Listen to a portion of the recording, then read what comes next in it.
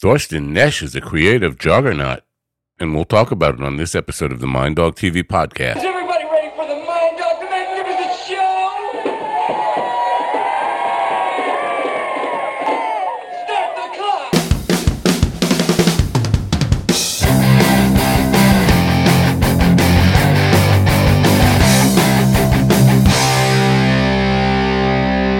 And welcome, my friends, to yet another episode of the Mind Dog TV podcast. I'm Matt Napo. Thanks for coming. It's great to have you here, as always. Another edition of Meet the Author tonight, but my guest is a lot more than an author. And I'm not sure exactly how we got him on this program, but I'm going to ask him about that. I don't know, production-wise, we're getting a little bit sloppy around here, and so we're keeping track of where all the guests are coming from.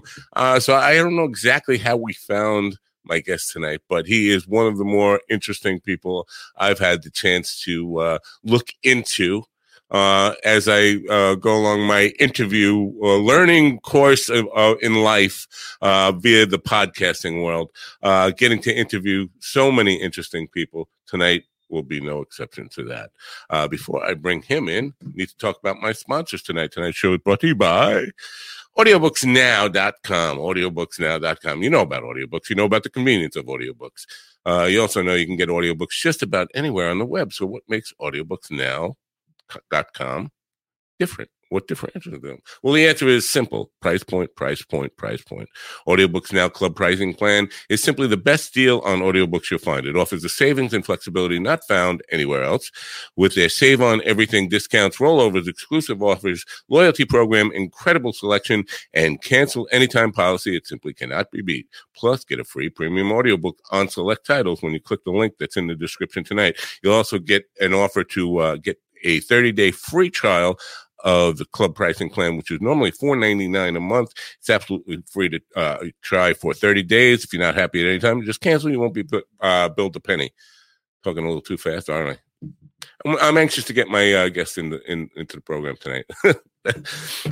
So with audiobooks now, you save on every audiobook you purchase. They don't use gimmicky credits to hide the true cost. Whether you want to save big through the club pricing plan or simply purchase at everyday low prices, they offer one of the largest selections on audiobooks anywhere. You can download or stream the audiobooks through the website or free apps, and all their apps include in-app purchasing, if that really turns you on. Something I'm always interested in. And the link is in the description. And I do appreciate you patronizing our sponsors. Now, on to the big program, as I mentioned. My guest tonight is pretty interesting guy. Thorsten Nesch is an award-winning author from Germany originally. He's now living, I believe, in Canada. I'll verify that with him in a moment. He's also a songwriter and a filmmaker, writer, producer, director, all that kind of stuff, probably acting too, and probably a bunch of other things that we're about to find out about. Ladies and gentlemen, please open your ears, open your minds, and help me welcome in Thorsten Nesch to the Mind Dog TV podcast. Thorsten, welcome. Thanks for having me, Matt. What a fantastic intro. It's my pleasure to have you. I think you're about the 10th or 15th Thorsten I've had on this week. No, honestly, I've never met anybody named Thorsten before. It's a common name in Germany. It's funny. It's just this bracket where I was born, where it's a common, not before and not after. I have no idea.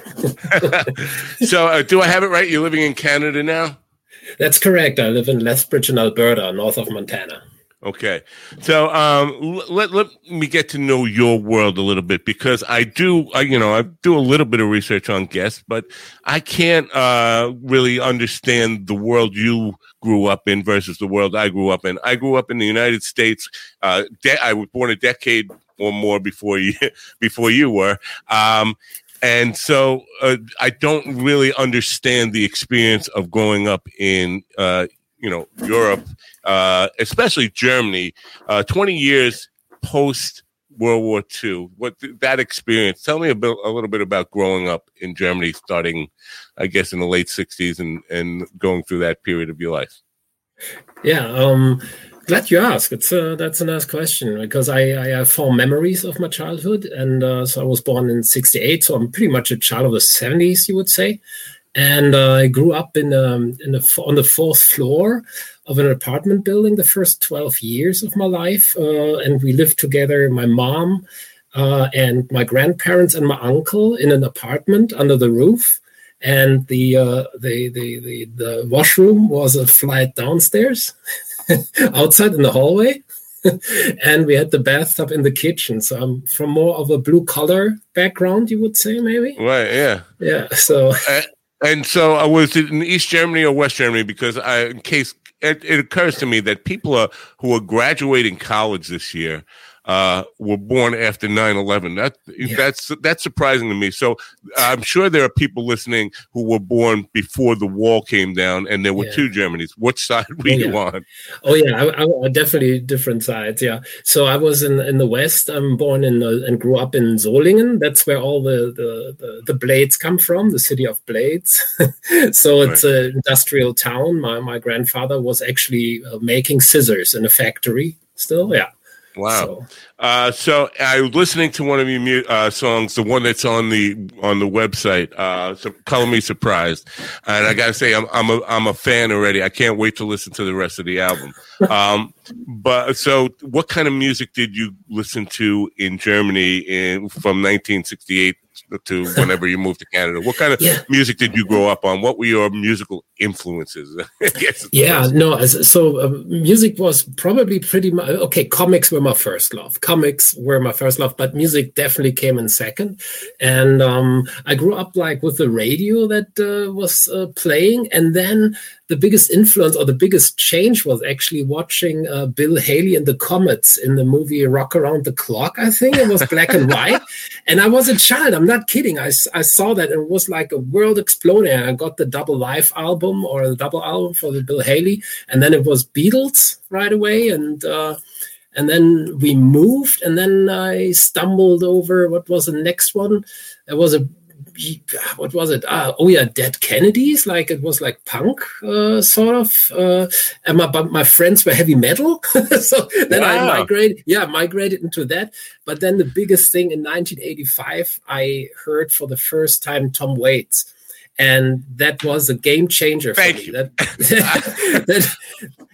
Nothing was the same afterwards. Yeah. That was the first impression I got. The first 3 notes of the song I listened to, I said, "Wow, this makes me feel like I'm about to listen to Tom Waits," and then it carried through the whole song. So, but when you started talking about heavy metal there, I started thinking, "Well, I'm totally wrong about this. I must be in an alternate reality because this is nothing close to the Tom Waits stuff." Interesting. Yeah. I'm a huge fan of Tom Waits. I'm trying to get him on the program. I'm very influenced by his work too. But so you found him in Germany, or you found him once you moved to Canada? Yeah, no, I found him in Germany. It was on public television. They had like a Saturday night spot for one music video in 1985. We had no cable TV and stuff, right? So there were just 3 channels you could choose from. And there was like 10:10 at night, and then it was Downtown Train, a black and white video.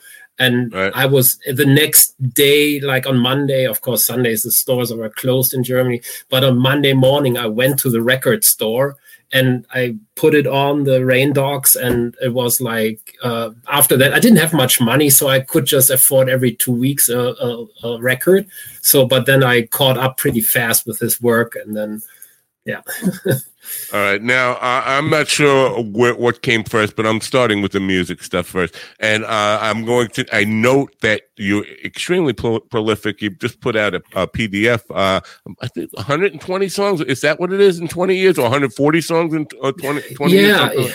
Yeah, I was quite amazed myself because it's just like I just downloaded it and I can't wait to read further. I started reading it, but that's a lot of songs in 20 years. So you're extremely prolific, and the question begs that for most people or creative people, that would be plenty to fulfill them. But you're also a writer and a filmmaker. So what came first? Was it the music? Was it the writing? Was it filmmaking? What came first for you, and where? Yeah. Where does your heart and passion go strongest to? The music, the writing, the filmmaking. You're totally right. So I was, as a child already, as a young teen, I was already like into music, and I read a lot, of course, right? And but there was this threshold when you stop playing with toys I don't know, maybe with age of 13, maybe. I was probably late. Honestly, I was probably late bloomer that way. So, I went to school and then, my friends were, so what did you do yesterday? And I was like, hey, I did, Playmobil and, like playing whatever, and they were like, like cringing, right? And basically I stopped playing, and the next week I figured out, since I was reading a lot as well, I might give it a shot at writing, because I hinted already I come maybe from definitely not a rich background. So I couldn't say, could I have a photo camera, a film camera, or a big music instrument that wasn't in the world. So, by the way, that's why so many Irish writers are there, because that's the cheapest art to write. So Wow. Yeah. So that's interesting, but you're prolific not only in the songwriting, but in the writing of novels as well. I mean, I was going through your Amazon page, and it's just like an endless scroll. And some of the, titles and stuff are really intriguing. Some of the things that I'm most interested in. But and those two things alone would be overwhelming to a lot of creative artists. And then I know that the filmmaking process, it can be a pain in the ass. I mean, a lot of work, or life consuming to make a film. So the question is, where the hell will you get all the time to write? I mean, do you sleep?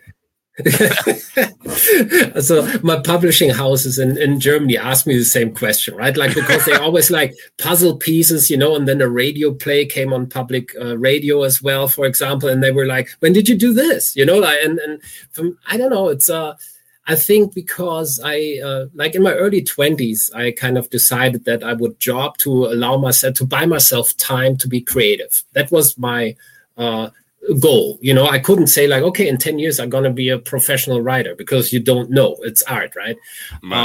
So it was a lifestyle decision. And then I think I learned to work really precise. I don't just write into the blue, for example, novels. It has to be a very concrete idea that takes between 2 and 15 years to develop before I sit down and write that novel, So I put a lot of thoughts on and off in there. And in these moments, let's say, on the trail, for 10 years, I was a professional author in Germany. So I traveled between Denmark and Italy. My books I read in schools as well. And so I traveled a lot, and then you're sitting on the train and, and then you're looking out of the window, and then I might have an idea for a song, right? And I have maybe an hour or two to go on this train. And that's when those songs, for example, happen. Not necessarily from 9 to 5, Right. The filmmaking came in when, that's why on my homepage, I say I'm a storyteller, to broaden that up, right? We are talking now my second language, obviously. Right. And so my wife is Canadian. That's why, so that is that. And we moved to Victoria in British Columbia. And I went through the immigration process, right, to become a permanent resident. And I was not allowed to work. As an artist, that's not the hardest decision to make if you can afford the life, right? But what do you do, And the custom officer that told me, okay, because I asked him, what should I do? He said, learn an instrument, right? Yeah. So I tried the guitar, and the other thing, I still had a lot of time, and I was strolling through downtown Victoria, and there was a film society, and you could join for $20 a year. And then I said, like, I don't have money, and they said, like, well, if you volunteer, you get volunteer bucks and you can rent camera or editing equipment. And I was like, that was great. I could get hands on filmmaking. I'll definitely do that, to balance basically my lack of vocabulary, especially at that time. My grammar and the vocabulary might have. So that's where that came into place. And it never left me, because editing is my third language, I would say. Editing taught me so much about storytelling, when to finish, for example, a scene or a chapter. It's amazing, yeah. So it all bleeds together, yeah. Well, it's not as simple. I don't want to mislead people here. It's not as simple as just getting your hands on equipment in filmmaking. You got to, first of all, you have to learn how to use it. You have to learn how to compose scenes and all that stuff. Yeah. It's a learning curve when you start doing that as well. So you dedicate a lot of your life to this whole creative stuff. So I'm guessing that's your whole life is your creative life. Please tell me that's your whole life, and you don't have you're not also part of like a professional athletics thing or it's anything like that. Anything else that I would be like really feel down about myself, like look at all this guy's doing, and I'm just sitting here podcasting. No, athletics wasn't in for me. They're not the biggest sports guy. I try to keep fit, right, to stay fit, but I do work part time as a janitor as well here because it's my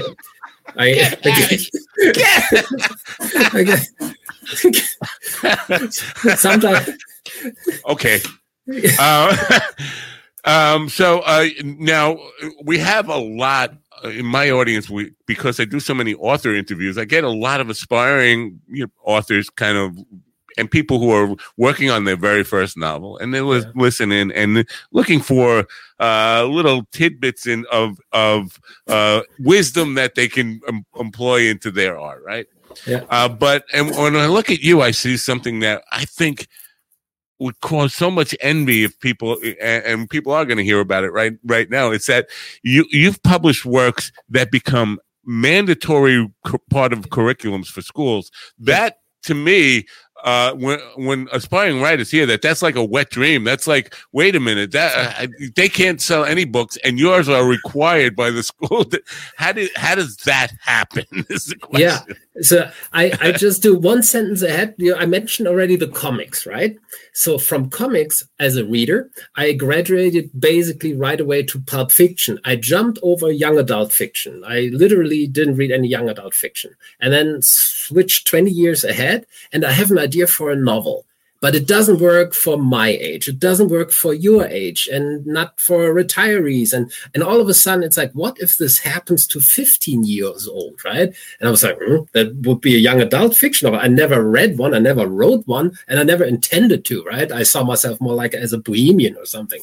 But the idea was so good, so I just did it, right? I just wrote the novel, and that novel was, as a manuscript, nominated as Best German Debut before it was published. And I also sold the film rights to that novel before it was published. And I was like, oh, this is fun, like so. And then one idea, once you dive into a genre, other ideas come up in that genre that, so I never stopped writing adult fiction or horror or funny stuff, because the best idea counts for me. But if there was a young adult fiction idea, for example, the book we're talking about is called in English The Drone Pilot.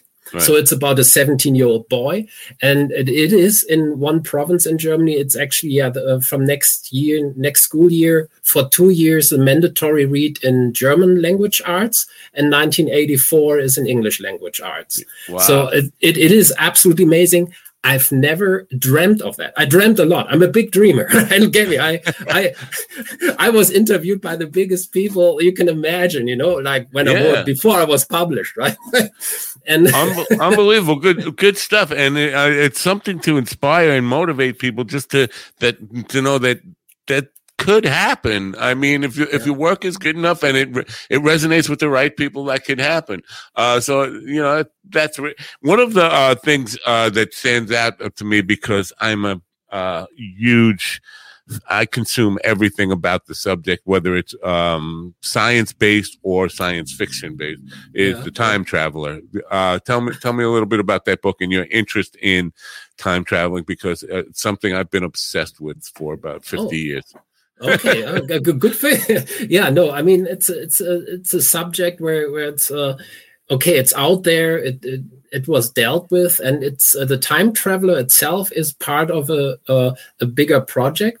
I got a literary arts grant by the Alberta Foundation for the Arts to write a novel now. So I got that. That's pretty new. It's the 6 weeks or 8 weeks ago. So for a year, I now part-time can write a novel, and the novel is taking place in 2112 in the year here in Lethbridge. And the Time Traveler is a character that travels back to today, and it's basically a parallel story.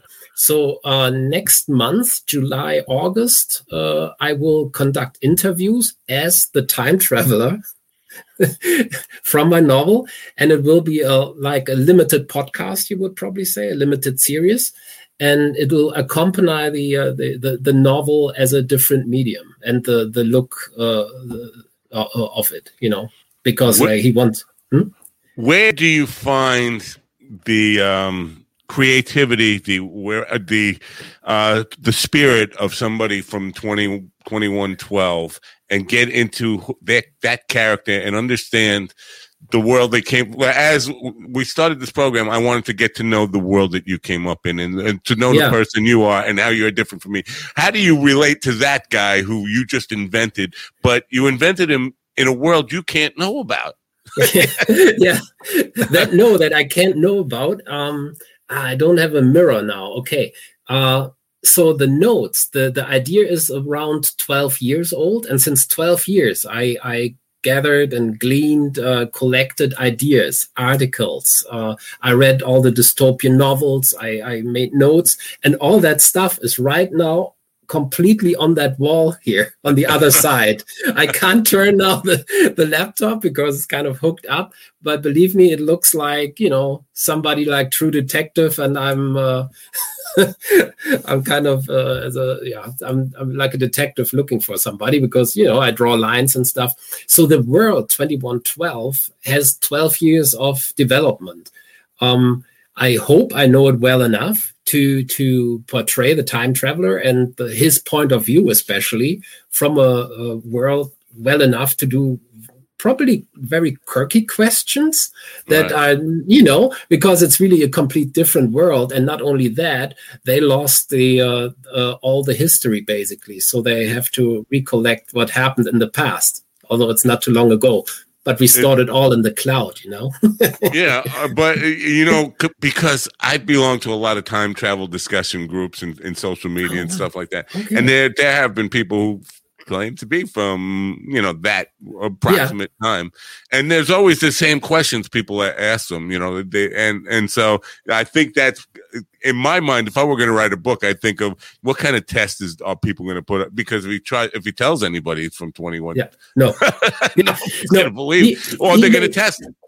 Yeah, no, he basically tries to blend in here, the time traveler, and doesn't tell what he does. He actually just says, like, I just do a podcast, because it's popular. And but what it actually is, it's like an anthropologist who sends back this the message into the future to tell about life today.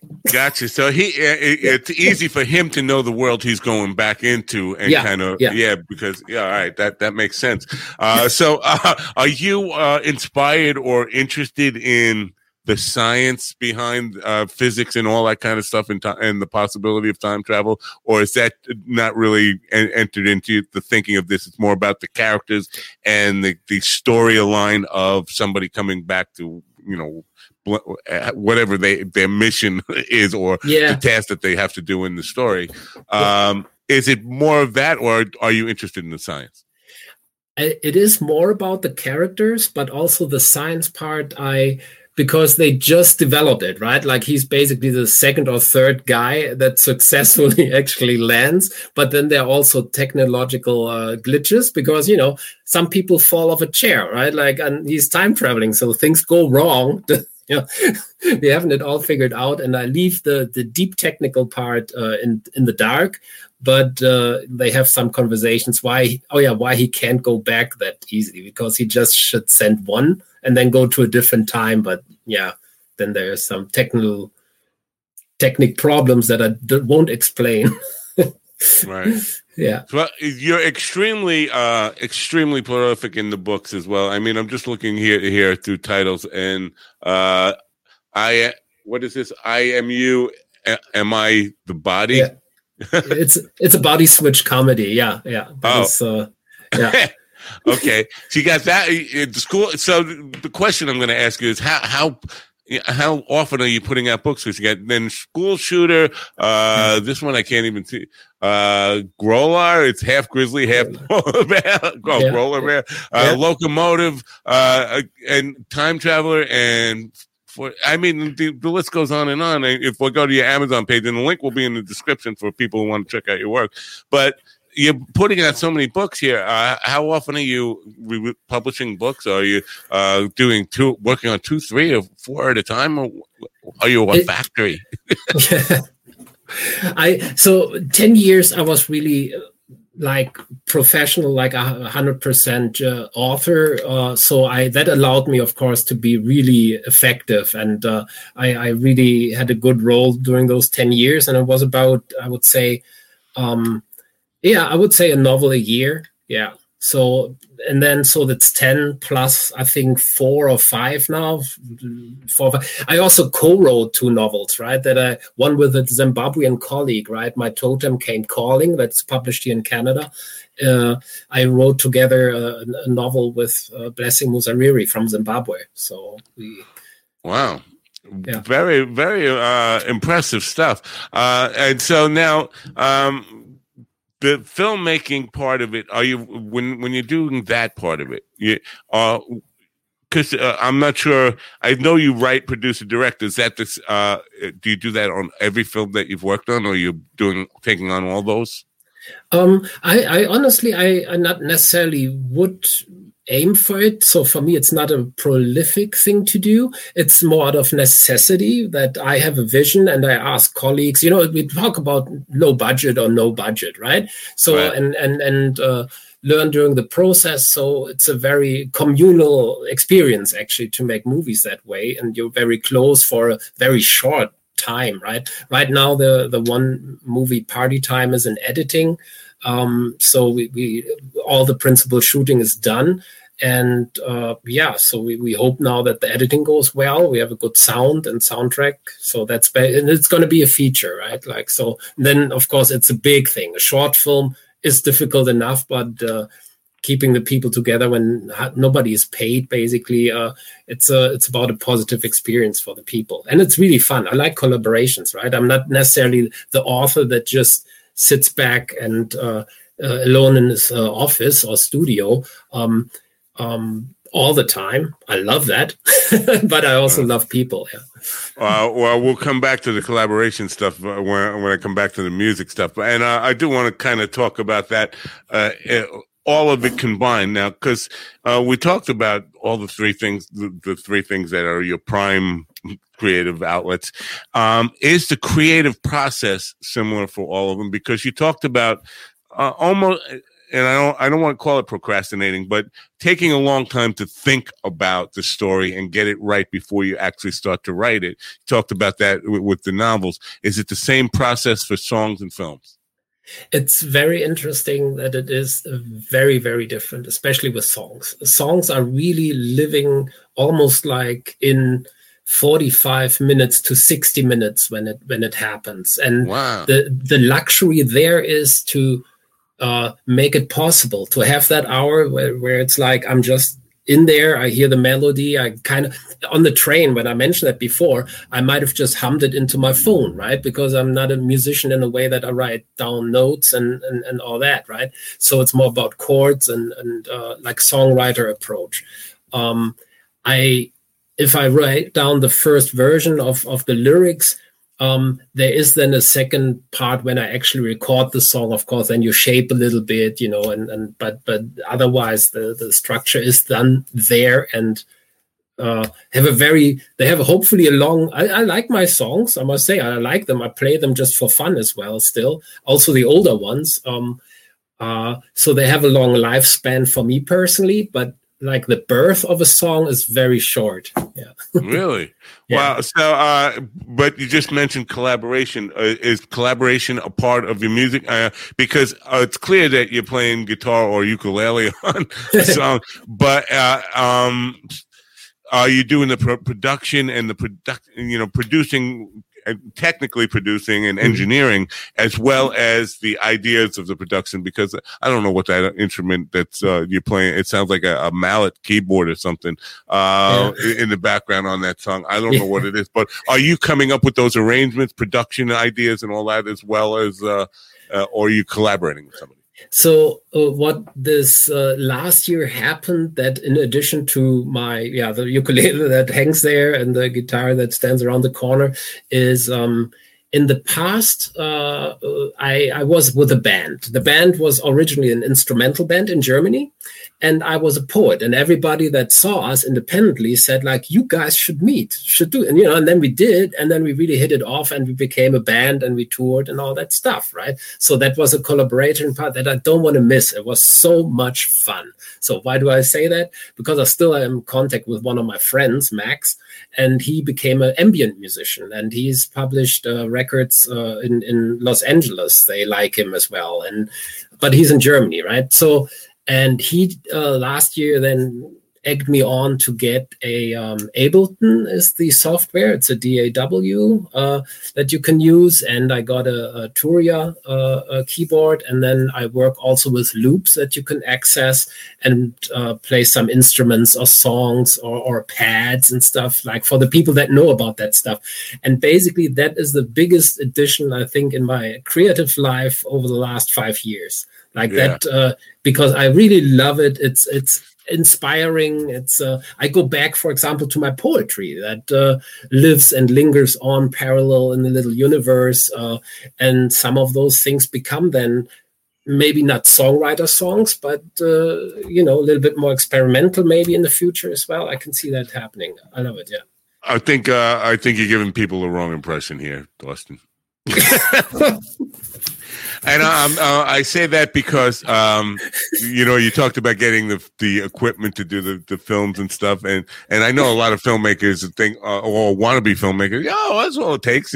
But now having a DAW and loops and all that kind of stuff, that's fine and dandy, and it's a part of the production toys that we have now. Yeah. But I got a friend of mine, Band in a Box, about a week ago, and Band in a Box is a really powerful program for people who don't play instruments but are songwriters. Yeah. And he can't make any music with that. I mean, I was over his house the other night, and so it's not just the equipment is nice and the tricks and stuff, but learning how to use them to make music and the creative inspiration and ideas behind it to make it really music that somebody wants to listen to is more than just having those tools. And I don't want people to get the wrong impression that because you're making it seem like I don't know, I got Ableton and some loops and I sound great.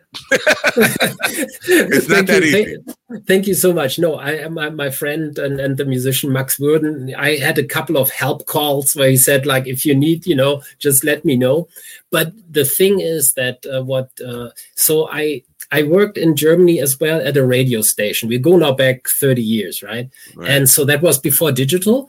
And I had the luck. That was a big step. So I learned radio doing on the tapes, right? Like where you have to edit like this. You know what I'm talking about, right? Yeah. So I learned on all that, but I made the shift to digital with that radio station. So I got trained on the audio editing suite back then.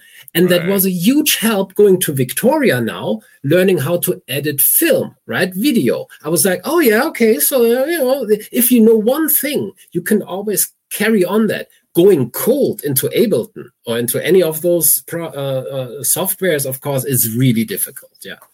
Yeah, right. That's true. Yeah, I grew up in the same world. I mean, I've worn a lot of hats and had many careers in my life. But one of those was as an audio editor in 1980s, and so cutting with razor blades and stuff like that. Yeah. Not fun compared to what we have today and what we can do today, of course. But again, I think it's a creative inspiration, the ideas, the humanity, and this is a big thing with people, especially when people get snobby about music that is made with the help of modern technology. It's not, the technology still doesn't make it musical. It's got to come from the human being that makes it music that people want to listen to.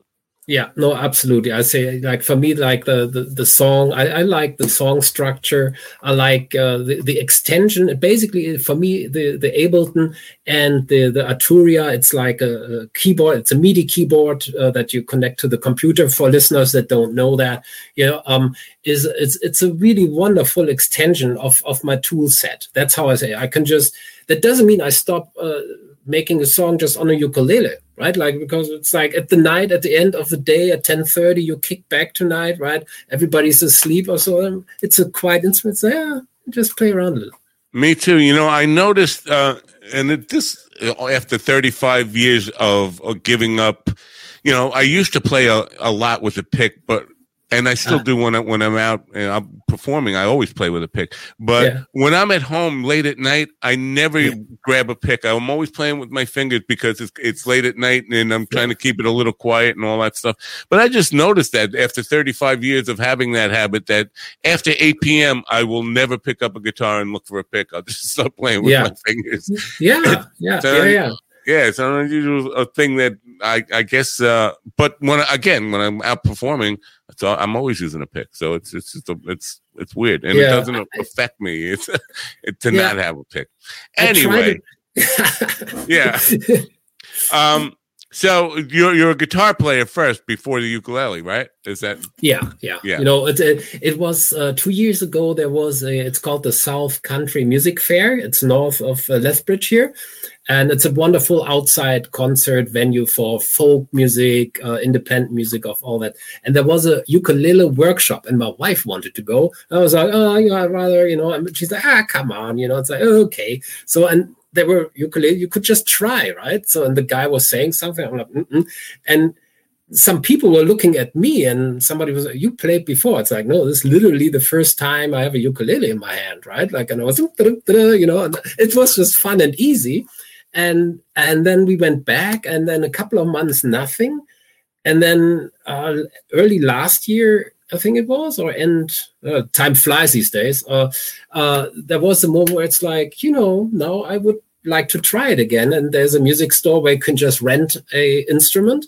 And I did that. And then I said, like, no, I want to keep it. It's like, this is a fun addition to my tool set. And it was good for an album of ukulele songs that wouldn't be there without it. Yeah. So I suck at ukulele, and I'm really in awe of people who don't suck at it. I can play a lot of stringed instruments, and I know the fingerings and all of the, you know, I know how to play the ukulele, but it just for some reason my ears drive me crazy hearing that top string be the highest string, because I'm so used to on every other instrument the top string is the lowest string in the register, and it just screws up my playing. But I'm always in awe of people that can actually play that instrument, and I wish I could play it better. I have one. I keep trying, and every time I pick it up, I just say I suck at this and put it away. The next time, it's funny for me. That's the only drop where I would say my critique as well would be the same thing. I rather would go with lower notes, and I already got the strings where for the ukulele where the one it's lower, it's the lowest, so it's a different string. Yeah, so I assume those strings go. I will check that set. Yeah, that drives me crazy. So your filmmaking process, I mean, your authorship process is different from the songwriting process. Now, with filmmaking and a screenplay, that idea come to you all at once, then you put it down and figure out, how do I make this into a movie, or is it the same sort of process with the books, or closer to the songwriting? Yeah, I mean, the thing, of course, like with film, it's I can't get a helicopter flying through, you know, so I can do that in novel, right? Like that's fine, but so some novels have that possibility, that potential to become an independent movie. Some don't, right? Clearly not, right? So the one thing that was turned into a movie here was Derailed, the locomotive, where a broker wakes up underneath a derailed train that derailed close to at the coast, and he's waking up under the rubble of the train on the ground of the ocean, because it's low tide and the high tide comes in, and there's just this massive rubble above him, right? So we made that in a sort of experimental movie, because we went to the junkyard, you know, and I had wonderful colleagues that now also made the next movie together, because it's a fun thing to come up with these, like, the entire movie takes place under rubble, you know, he tries to make its way out. So and the drone pilot doesn't work, because like there's like massive blowing up stuff, you know, in the novel. So I can't attempt that. Yeah. So you know, I understand what you're talking about. Production values influence what you write when you're low budget filmmaking. What strikes me as the ideas that you're talking about and the stories that you talk about, they're costly for you, but for Hollywood, they'd be a dime for what they spend for real productions, right? Yeah. But they're so starved for ideas, but they're not going to go, put money, a couple of $1 million into making, because that's really what you're talking about here. It's just a couple $1 million production. It's not like $100 million production for your helicopters or whatever. Yeah. But they're not going to invest in something like that. Yet they'll remake King Kong for the 19th time. It doesn't make any sense to me why Hollywood just doesn't look for more books like yours. For new stories in general. Like for me, this remake thing, I know why they do it, because they don't have to sell a new idea. It's everybody, King Kong, big monkey, let's watch the movie, right? Like so they know that. That's why they do it. Where I sold the film rights, that is, I didn't have an agent or something. I wasn't even traditionally published at the time. How does this happen, right? So how did that happen? I worked as a script doctor in Germany as well. And so I fixed up treatments and film scripts, but not my own ideas, right? But of course, I wrote own stuff and tried to sell it, and they didn't. But what a film script is great for me too, it's having a night as a reading. So I go out, and after 90 minutes, my film is over because I read the film script. And on one of those readings, there was somebody where the brother is a film producer. So, and he then told the next day, he phoned his brother. He said, like, this guy, that was an awesome story. Well, you're always saying you're not getting stories. Here was somebody in a cafe reading for 40 people, and we laughed our heads off. It was Let's Rob the Cops. It's also a novel. I turned it then later into a novel, actually. And he said, like, well, you get in contact. And so I got a call like 2 or 3 days later. He says, like, yeah, my name is Marcus, and you did this thing. Could you send me the script? I'm like, whoa, where did this come from? So I sent him that script. And he got back to me and said, like, we are a pretty young company, and we're looking for something young adult. And I'm like, really? I have that too, because that was the novel that then was nominated as Best German Debut. Not at the time, but I sent him the novel.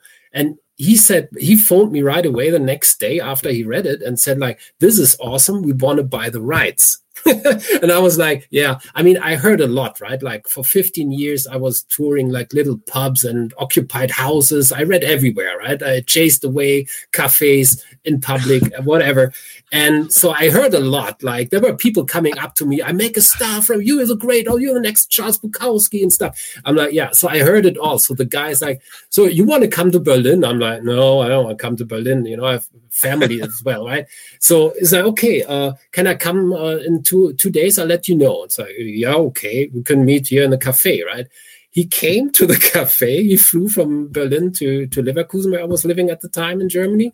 And he came with a contract. He says, take that home. Don't sign it here. Never do that. Read it in peace, and send it back to me. I could not believe this is happening, right? Until the money was on the account. And And then my publishing house, because then by the nomination of the manuscript, publishing houses contacted me. That's the other thing, if you're an author and you submit to those, to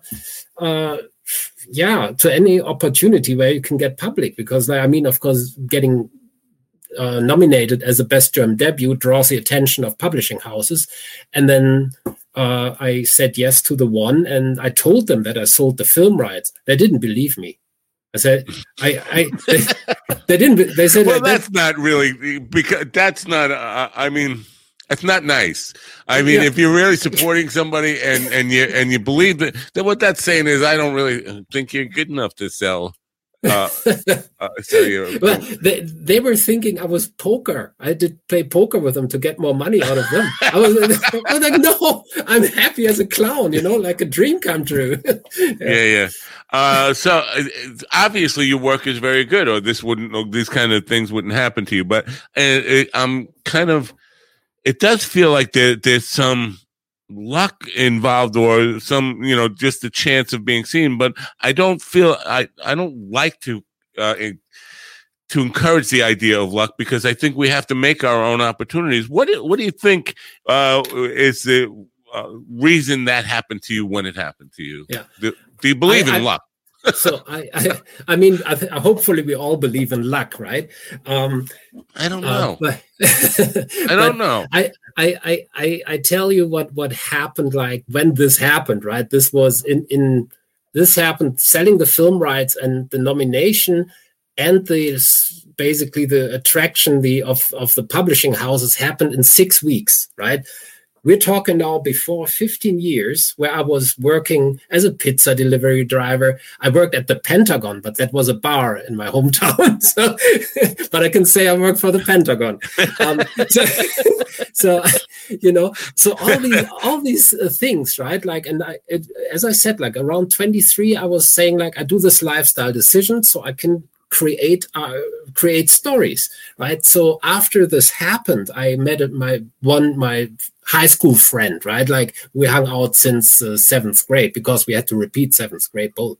And so we were hanging out and I was telling him and I said exactly this. I said like, can you believe the luck?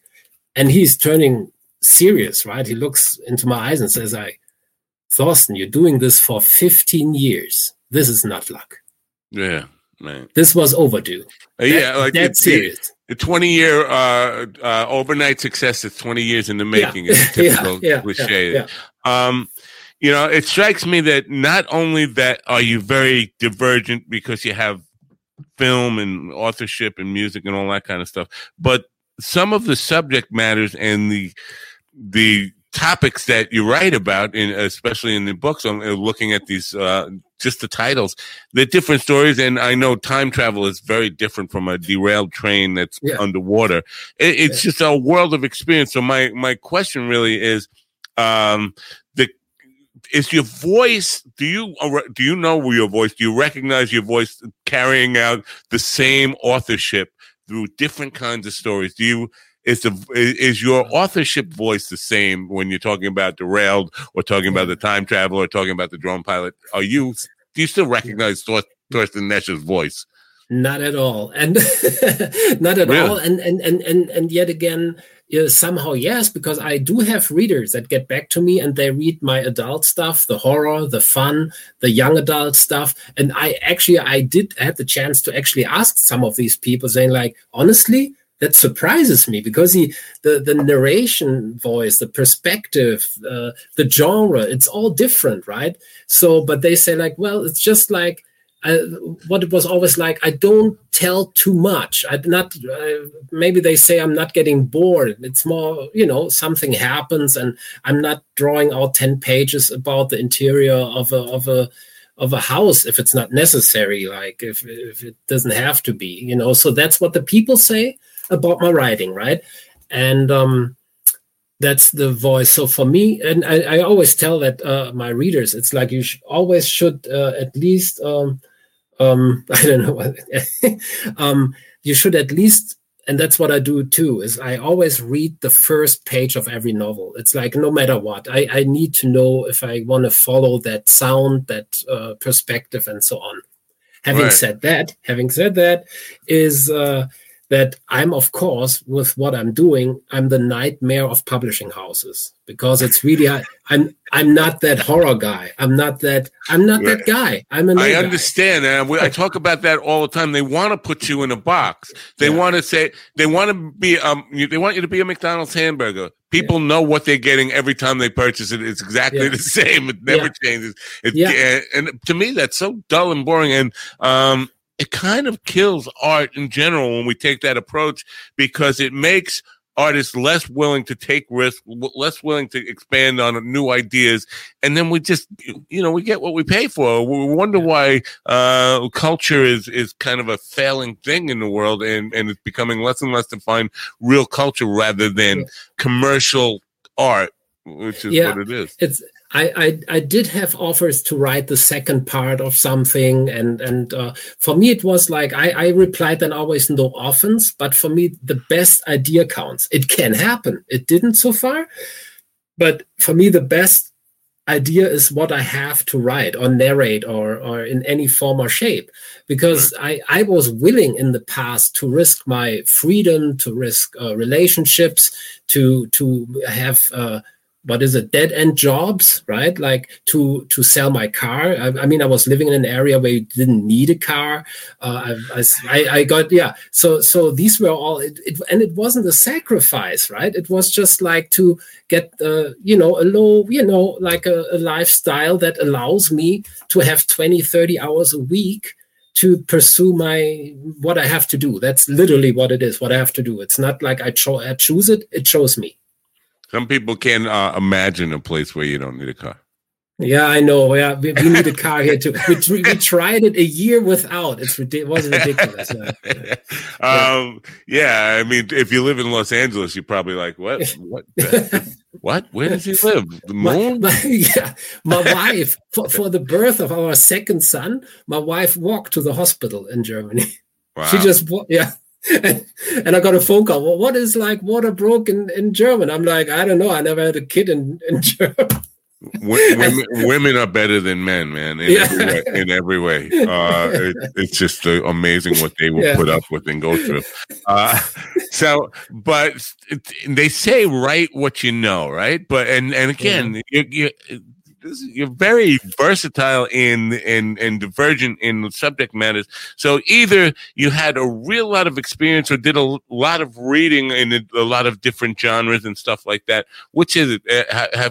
Have you lived like a really experienced, full experiential life, or have you vicariously got the influence of those experiences through reading and films and that kind of stuff? I would attribute it to two things. It's like partially it's life. So I grew up in a family, it wasn't that there was a great vocabulary in my family, right? Like that was really that I found somewhere else, and then I pursued that because I was just interested. I understand all these words. Why do I not use those words, right? Like, and pretty much with the second language, it's the same thing. I understand everything, but sometimes I catch myself. I could have said that better, at least like, orally here in an interview, for example. As a writer, you can take your time until you find the right expression, right? So I came from that family. Then I for 3 years I worked in a public health insurance. What is a legal juristic profession? So there is this lingo kind of, right. and then I did all these other jobs, like working in a pub, working like pizza delivery. I helped the guy on the construction side. When you do this, I'm very interested in people, right? Like, so, and then I'm listening. I love to listen to the people and their stories and stuff, and not necessarily always intellectuals, I must say. Many of my friends in Germany, they were blue collar, and we went for like curry bratwursts and fries at the corner store, and then you sit and have a beer there with the guys that do the furniture delivery. And I enjoyed these moments as probably as much as anything else, and so you get the lingo, you get the rhythm as well, and then there is the research part, right? So if there is a character, a narrator, is the character the protagonist? Is it the narrator, or is there a different narrator? Is he telling a story? For example, I have one novel where he tells a story that happened 70 years ago. So it's an old man telling a story when he was 17. That is a different language, right? Like that. Right. Yeah. So I love that stuff. Yeah. And then I read novels that take place during that time to know. Oh, they called those things yellow apples that were picked up when they were green and put under the attic to ripe and get sweet later. But these are things I did not know because that was over that time. We're talking the late 20s or early 30s for those things. So research is a huge part, and especially now for the novel that took now 12 years in the making so far. I had to actually ship all the stuff from Germany to Canada 6 years ago, so that was a kind of pricey entertainment. Yeah. I have some pretty silly, stupid questions, but I'm interested in it. And so if I'm interested in it, the audience somebody in the audience probably is too. Now, because you're a German fellow living in Canada. When you talk to people in Germany, do they think you have a Canadian accent? No, they don't. Yeah, it's like it was really for me when I first came. I'm wondering what that might sound like, because when you're living in, you do change your inflection based on the environment that you're in, whether we notice it or not. So subconsciously we take on stuff. I know I have a heavy duty New York accent, although I don't hear it myself. You know, but I'm wondering what, and I hear you talk, it still sounds German to me, but I'm wondering if German people hear it the same way I do. No, they don't. And my English, my first English, if you want. So of course I learned it in school, but you know, I wasn't really good a student, right? So but I loved music and I loved Irish music, and I mentioned already Ireland. So my first backpacking experience when I was 18, I went to Ireland, right? And cool. and I took a novel with me. I was like, I want to immerse myself now here in the culture, in the music, and in the pub life and everything. So. And then I went there 4 more times. So my English was coined by the Irish more than, and then when I was traveling, for example, coming to Canada, and I landed in Vancouver in 98, after the third Canadian asked me like, your English, they couldn't quite pinpoint that because I used like jumper, he's a good crack. And then they said, you can't say that in Vancouver. It doesn't make sense, and these other, those words. And so it was funny. They were saying 3 people independently were like, are you from South Africa? I was like, no, how is that a Canadian joke about Germans traveling? Right. I had no idea. Yeah, no, it was just confusing. Vancouver is a different, a whole different culture too than the east coast of the east side of Canada too. I mean, so that you have different. I think they're more hippie and more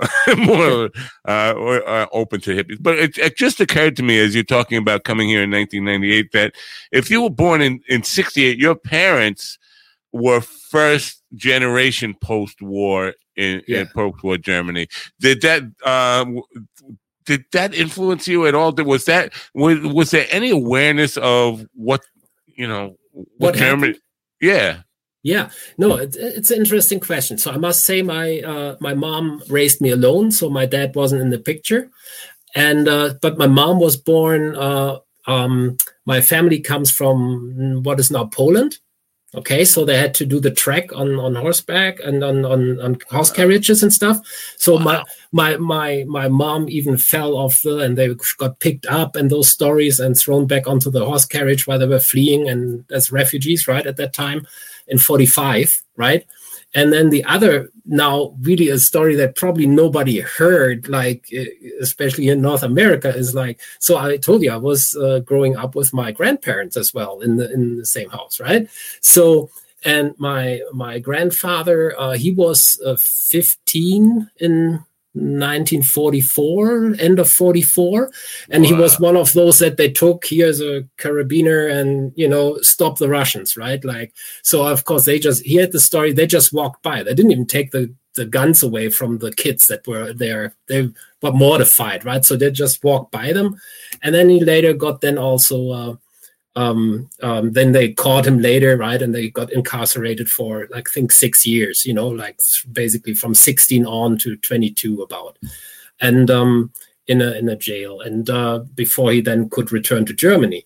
And what I want to tell with that story is, so once a week on Friday, there was this group of men that played cards in our house, and I loved card games too, so I was always, as a little guy, be there and holding the cards when somebody had to go to the washroom, right? So, and then 20 years later, it dawned on me, like in a family conversation, these men were all men that they met each other in jail when they were in Russian jail.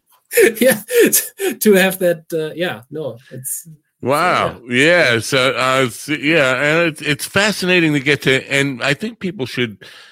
It's hard to get to know people who've had completely different experiences, but we should try as much as we can, because I think not only is it good education, but it kind of it kind of makes us realize that we're all the same. No matter where you grow up, life is the same. It's just some of the experiences and the cultural things may be different, but when it comes down to it, we're all people, and it's the same people, and I think that's what's important. I have heard German heritage too, but I don't know anything about post-war, even pre. My family came over pre-World War I. So there's no idea of what post-World War Germany was like, but it's interesting. Great to get to know you. I have the website up there, thorstennesch.com. It's I should spell it for the people on the audio side. It's THORSTENNESH.com. So I appreciate getting to know you. And which book is out now? If we're here to just plug one thing, your films, your music, or a current book, pick one. I think at the moment you should go with I Am You Am I, the body switch comedy, because like many people think probably I heard it all, right? I did a lot of research, and for me the point was, what if one of the two doesn't want to switch back anymore? I Am You Am I is the name of it, correct? Yeah. I will put the link to the websites there, and so you can find everything right there, music and stuff as well. Thorsten, it's been really my pleasure to get to know you and find out about your world and your extreme creativity and the ambition and fire that you bring to your creative stuff is really, truly inspiring. So thank you for coming. Wish you great continued success. And please, if you ever want to come back, the door's open. Oh, I got to ask you, how did we find you? Over Creative Edge. Creative Edge is my Mickey, okay. So Mickey does it. Yeah, thank you. Yeah. Oh, gotcha. I don't have time for that. See, right. That's where it's right. Well, thanks for coming. Continued success. Bye for now, and we'll stay in touch, please. Thank you so much for having me. Bye. Thorsten Nesch, folks. Again, probably 10th or 15th Thorsten we've had on the program this week. Great stuff. I mean, really interesting guy. I'm inspired by his creativity and work ethic, I guess, because all that stuff. It's one thing to have the creative and imagination and the ideas, but to actually put them down and do the work, write the books, write the songs, perform the songs, record the songs, make the films. A lot of work. So you got to applaud him just on that, just for putting in all that work beyond having the ideas and artistic vision behind all the stuff. Really, really impressive guy. I'd love to know what you think. Write to me at info@minddogtv.com, info@minddogtv.com. Who do we have tomorrow, Johnny? I think we have one show tomorrow. Tomorrow we have a lady named Omira Mirza on. And Mirza, boy, all I can say is tune in for this one. She apparently was abducted by extraterrestrials or something like that. Find out tomorrow. Find out more tomorrow at 1 p.m. Eastern Time. Till then, I'm Matt Napple for the Mind Dog TV podcast. Thanks for coming. Have a great rest of your night. Bye for now.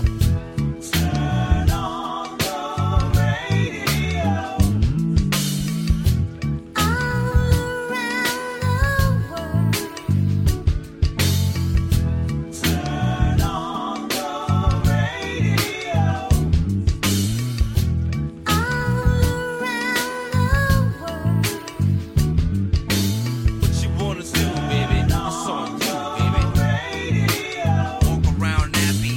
What you wanna